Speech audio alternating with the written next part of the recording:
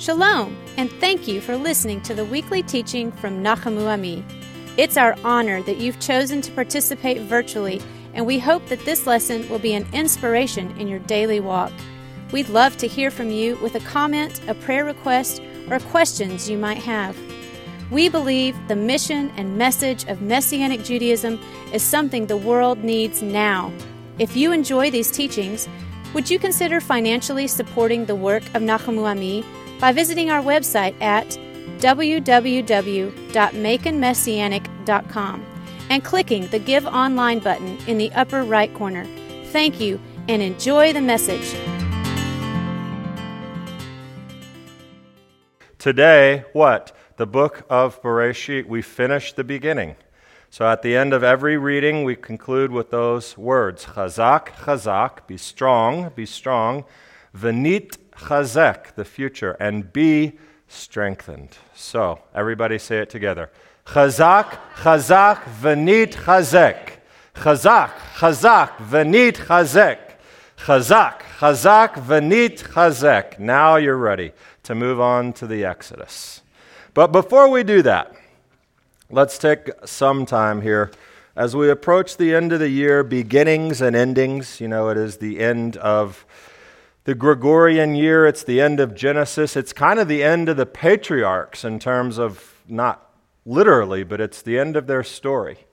And it's the end of Jacob, because we're hearing in this week's portion, Vayechi, about his passing. We also hear about Joseph's passing.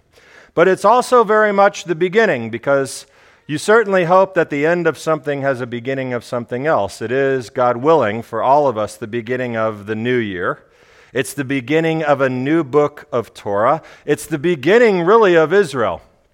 We're getting ready to see and move from the story of the family into the nation of Israel. So Israel, in next week's Parsha, Shemot, will be born. And really, thanks to what I want to share with you today from Jacob, it's a new perspective, or at least it's a perspective that we sometimes need to be reminded of. And we're going to do that through this story that takes place this week in the book of Bereshit, in our Torah portion, Vayechi, in chapter 48.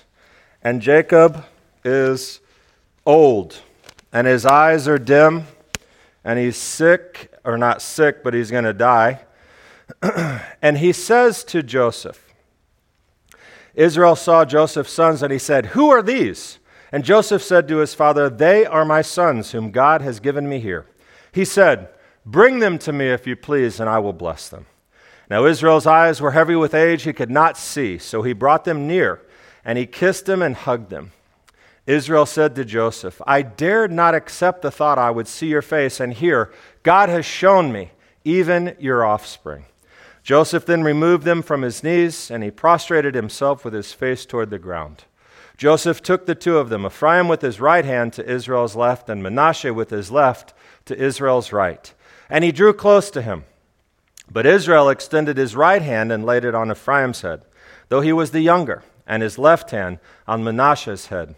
He maneuvered his hands, for Manasseh was the firstborn. He blessed Joseph, and he said, "O God, before whom my forefathers Abraham and Isaac walked, God who shepherds me from my inception until this day, may the angel who redeems me from all evil bless the lads. And may my name be declared upon them, and the names of my forefathers Abraham, Isaac, and may they proliferate abundantly like fish within the land." Joseph saw what his father was placing his right hand on Ephraim's head, and it displeased him. So he supported his father's hand to remove it from upon Ephraim's head to Manasseh's head. And Joseph said to his father, "Not so, father, for this is the firstborn. Place your right hand on his head." But his father refused, saying, "I know, my son, I know. He too will become a people, and he too will become great. Yet his younger brother shall become greater than he, and his offspring's fame shall fill the nations." So he blessed them that day, saying, "By you shall Israel bless," saying, "Yisimcha Elohim Okay, Ephraim v'chi Manasseh. And he put Ephraim before Manasseh. That's a lot of detail. And there's some confusion that's going on there, and that confusion is never really explained. I mean, he gives them an answer, and he says, I know, just don't worry about it. This is how we're doing it. But there's not really a great answer given to that. And my question is, Jacob, okay? What's the deal with the younger superseding? Haven't you learned anything yet? Esau, that didn't go well. Leah and Rachel, that didn't go well. Favoring your younger son over the older sons, that didn't go well. Why would you do that? And that's why I am entitling this sermon, this teaching, Dad, you're doing it wrong. Because I've heard that many times when I know good and well that I'm doing it right. So there's an important second part of that I'll add. Dad, you're doing it wrong. Joseph's confusion meets Jacob's clarity. Okay? Jacob knew. He says, I know, son. There is a traditional answer given. Actually, there are several traditional answers, of course, given because spent 3,500 years studying the Torah. You come up with more than one answer. But one of them is primarily that Jacob, patriarch, father of the 12, had a very prophetic insight that was given to him by God. And he knew that from Ephraim would come the one who would lead Israel into the promised land. Who is that? Joshua, from the tribe of Ephraim. So that's the traditional answer given, and that's okay. And we know that this happened because his father refused, saying, I know, my son, I know. He too will become a great people, and he too will become great. Manasseh. Yet his younger brother shall become greater than he, and his offspring's name will fill the nations. And Joshua is, to say the least, quite famous among the nations. However, Jonathan Sachs comes up with something nice, which is actually, if we say this in a Talmudic way, we should say, Rabbi Sachs said in the name of Rabbi Schneerson, who said that it actually has to do more with their names than anything else. And so, does anyone know what the name Manasseh means? It comes from the Hebrew nasheh, forgot. Anyone know what Ephraim means?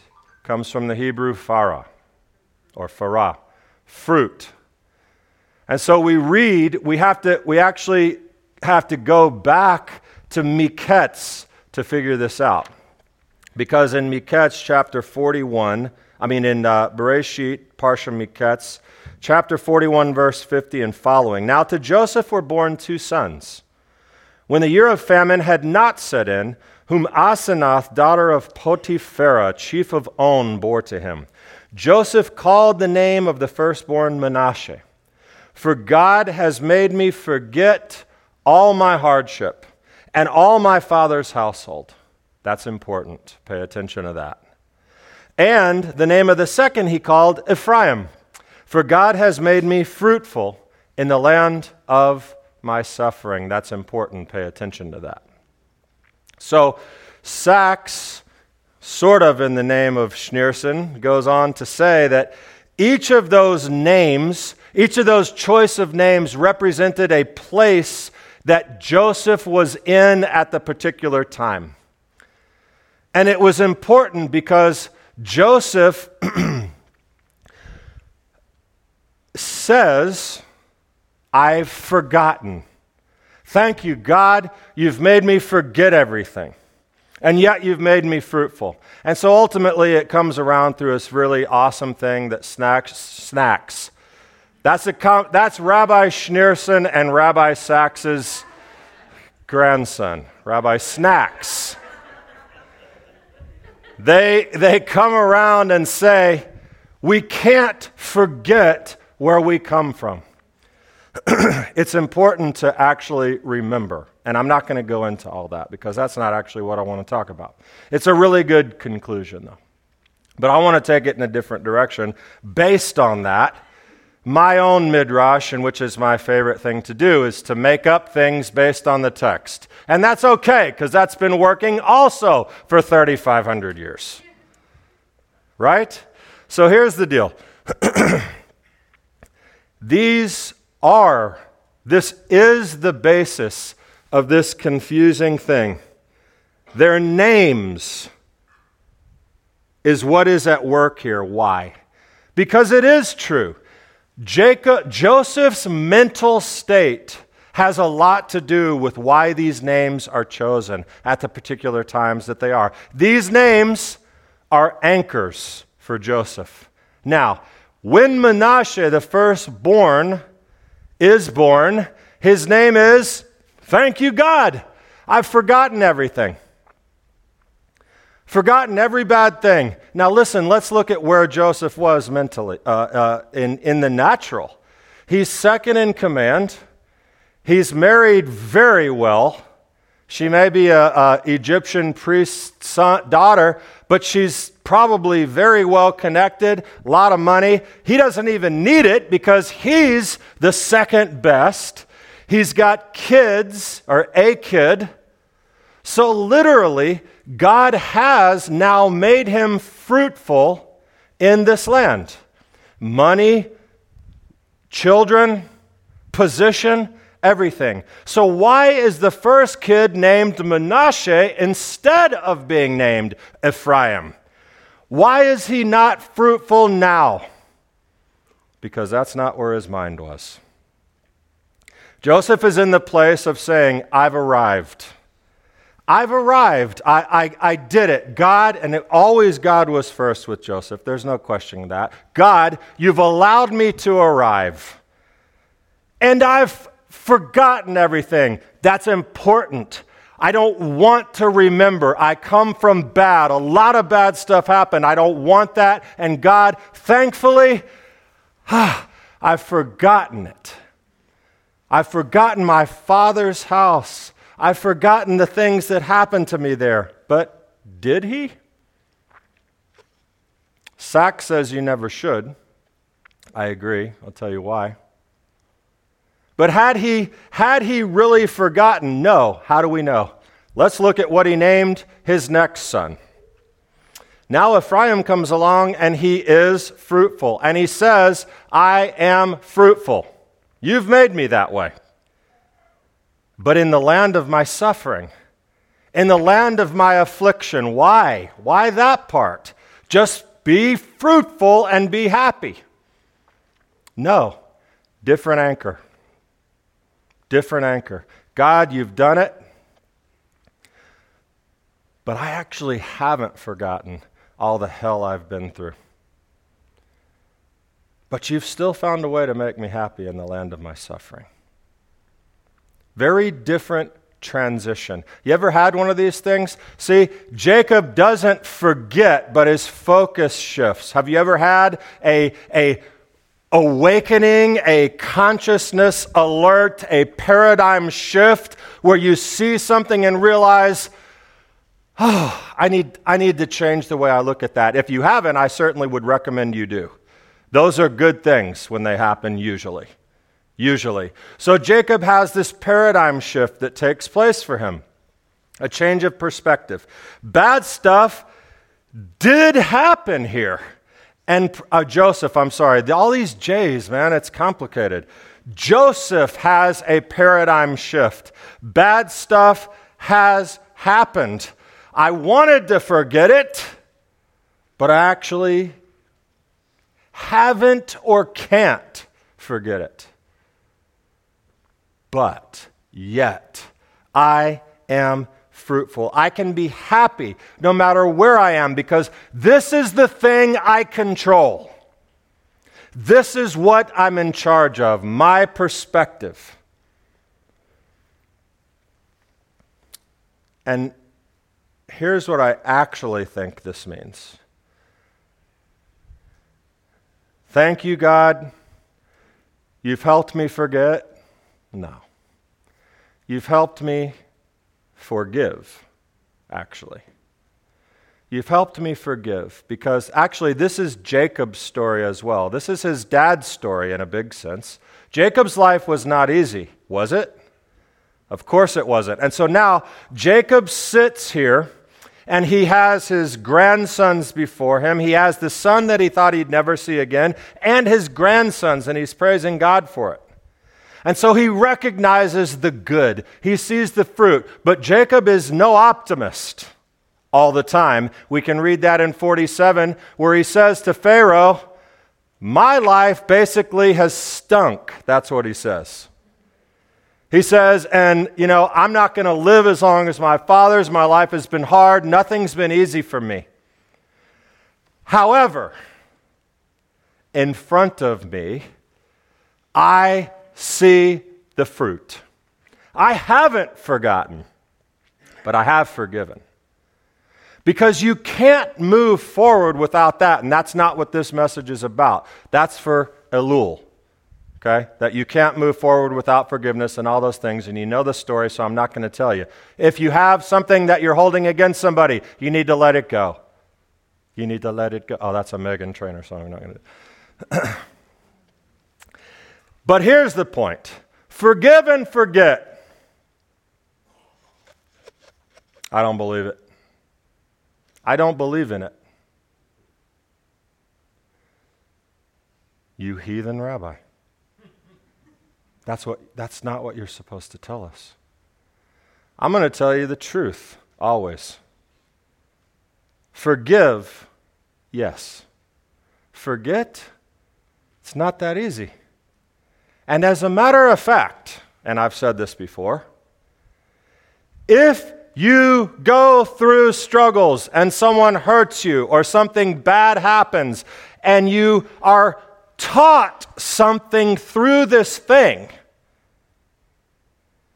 then to act like it never happened and just say, I've forgotten it all, I'm blocked, I can't remember it, that's stupid. You're supposed to learn from the difficulties lest you are destined to repeat them, right? So I absolutely and firmly believe that the statement, you've caused me to forget everything, is not really what he means. I think he means you've caused me to forgive the things that have happened. But I remember them. Hence, you've made me fruitful in the land of my suffering. And I'm thankful to you, God, for that, because you helped me through anything and everything. And so, actually, I didn't steal this whole message from Jonathan Sacks, just one little part of it, but I do want to make this point. He makes a very good point that if the point I just made, that is, if we forget what got us to a place, that's really bad.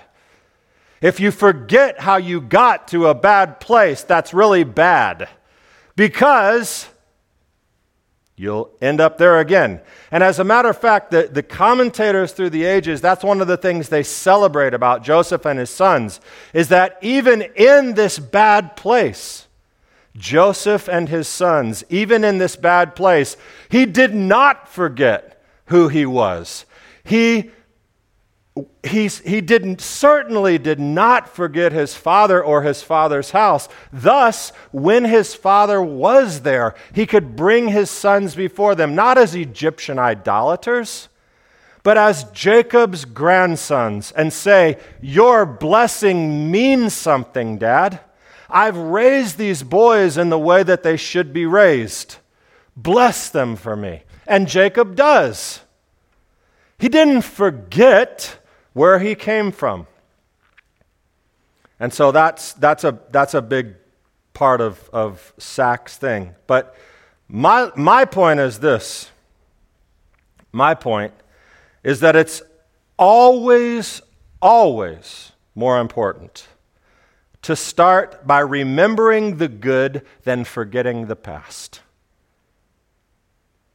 Because it's very, very difficult, if not impossible, to forget the past. Now, Yeshua confirms for us that we are going to have difficulty in this life, yes? He says it verbatim.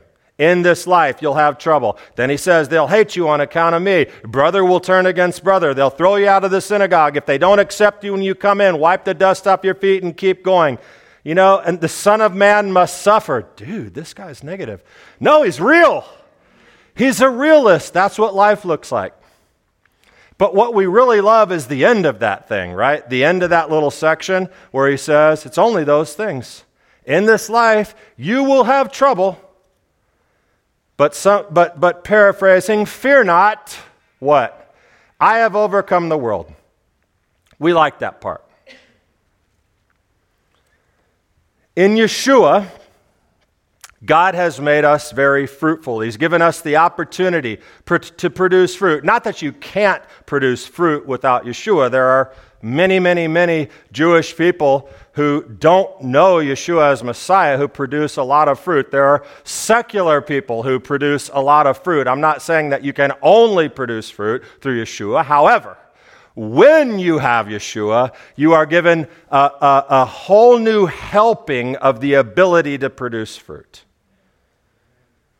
And to a certain degree, he has also given us the ability to forget, if you will, our trouble. We're not that anymore. We might have been, but we're not that anymore, thanks to you, Yeshua, for what you've done in the work. But how many of you ever have a moment, even just one tiny one in the history of your life since you became a follower of Yeshua, that you think about who you were? Anyone? I never do. I mean, I wake up in the morning and I look in the mirror as I'm getting ready and say, thank you, God, that I'm perfect and always have been. Not. I often think back to those things.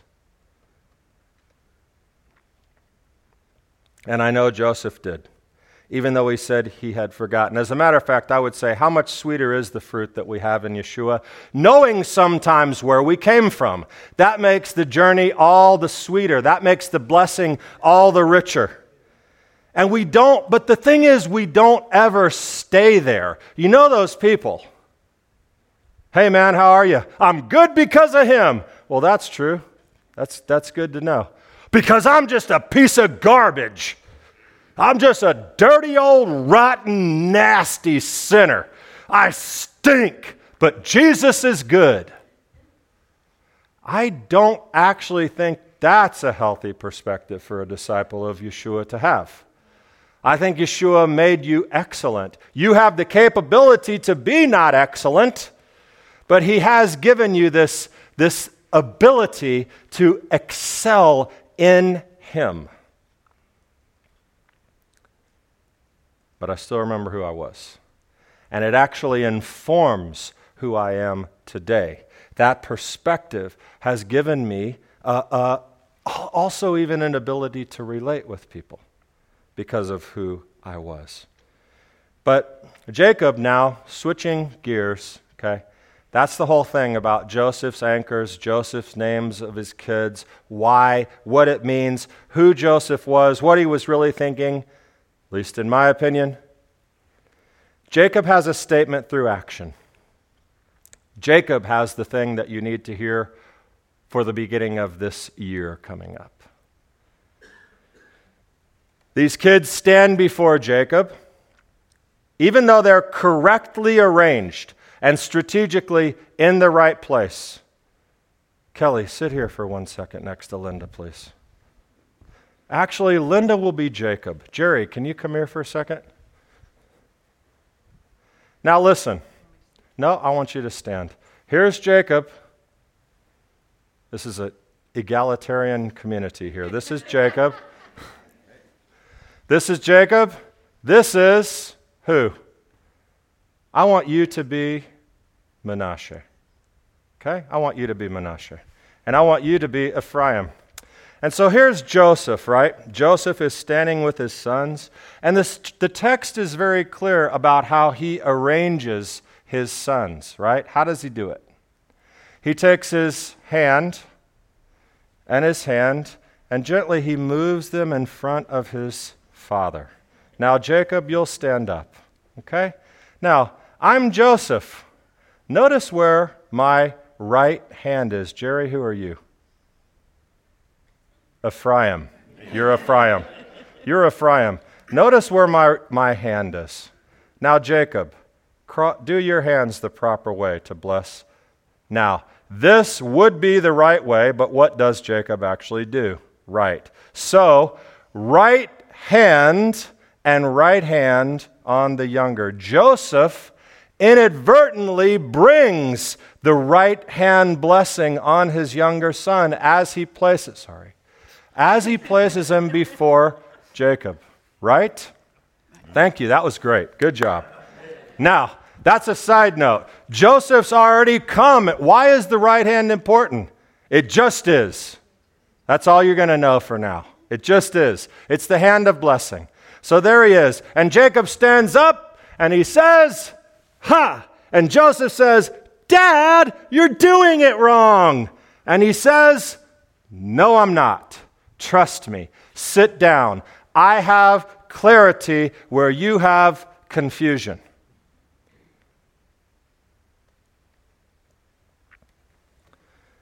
Forgive and forget. Manasseh. Yeah, you should do that at any given opportunity. You should always forgive. And God willing, you forget every bad thing that ever happened in your life. Forgive and forget. That's good. I have forgotten Manasseh, right? Nashe. I've forgotten all the troubles I've had, right? But Ephraim, happiness is found in the fruit. Happiness is found focusing first on the fruit. Not the forgotten, not the past, not the things you can't get rid of. You may have thought that it was horrible, you may have thought it was bad, but all those things that you tried to forget have brought you to where you are to bear the fruit that you're bearing before me. And Jacob's life was also a similar story. So when we bless our kids on Shabbat, our boys, when we go and we lay hands on them and we say, "May God make you like Ephraim and Manasseh." It's perfect. It's what every parent wants for their kid. We want to bless them. What's really in a blessing? For me, as an overprotective Jewish parent, that means, "Oh, Lord, keep them away from harm."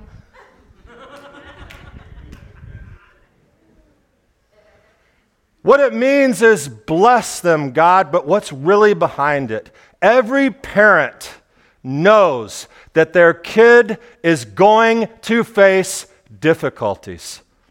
We have, Yeshua said we would, every hero we have in the Bible has difficulties and trials. We're saying, may God make you recognize first the fruit and the good. And even in those difficult situations that you would prefer to forget, God is with you. And so Jacob says, "I know, Joseph. I know what you think. But let me tell you how it really is. I want you to see, and I want these boys to see. Look at my life, look at your life, and look at what their life will be. Focus first on the fruit." Oh yeah, and Manasseh. No, just kidding. That's important too, because your past matters. But frame it in the fruit. With me? Sons, in my case, son, may God help you to see first the fruit, even in the difficult times. First, may you be like Ephraim. And may God make you fruitful. And may He make you like Manasseh, that you are able to forgive and to a degree forget, but knowing that the trials produce fruit. And here's the last thing I'll say from Sachs, because it's worth repeating, this week's commentary. The great truth about the role of time in our lives is that we live life forwards, but we understand it only looking back. So, in the words of the Shabbat blessing to the boys, and in the words of Patriarch Yaakov, who's taught us so much over the last few weeks in the Torah portion, I would say to you guys, may God make you like Ephraim and Manasseh. Shabbat Shalom.